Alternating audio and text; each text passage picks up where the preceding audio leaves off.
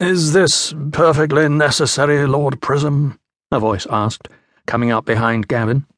It was his new general, the man who'd worked with him 16 years ago when he'd been Dazen's most effective general, Corvin Danavis. They'd had to do some clever work to make everyone believe Gavin's enemy would now take orders from him. "By this, you mean this?" Gavin pointed at the rope ladder up to the crow's nest. "Yes."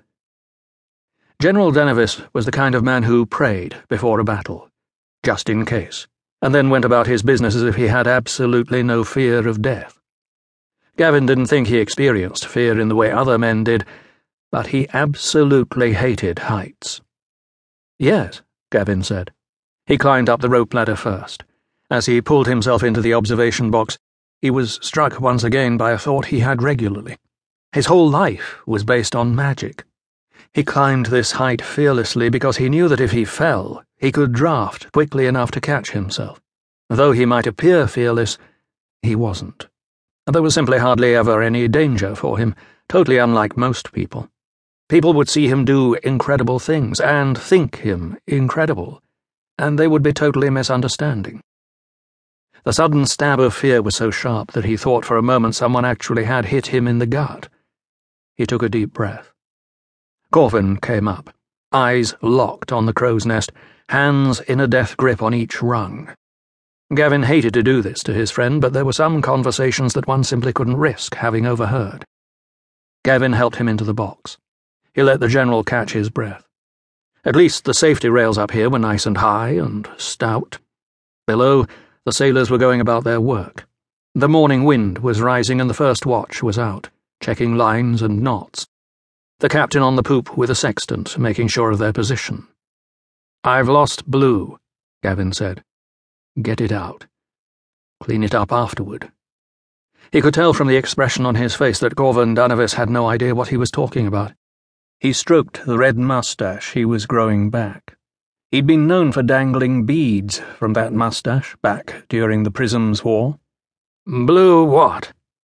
"I can't see blue anymore, Corvin. It's a sunny morning. I'm staring at the sky and the cerulean sea, and I can't see blue. I'm dying, and I need your help deciding what I should do." Corvin was one of the smartest men Gavin knew, but he looked lost.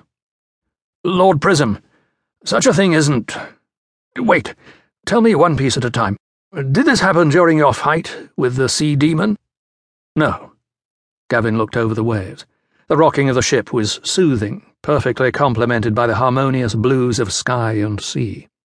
He could remember the colour so clearly, he could swear he almost saw it. He was a super-chromat, one who could differentiate colours much more finely than other men.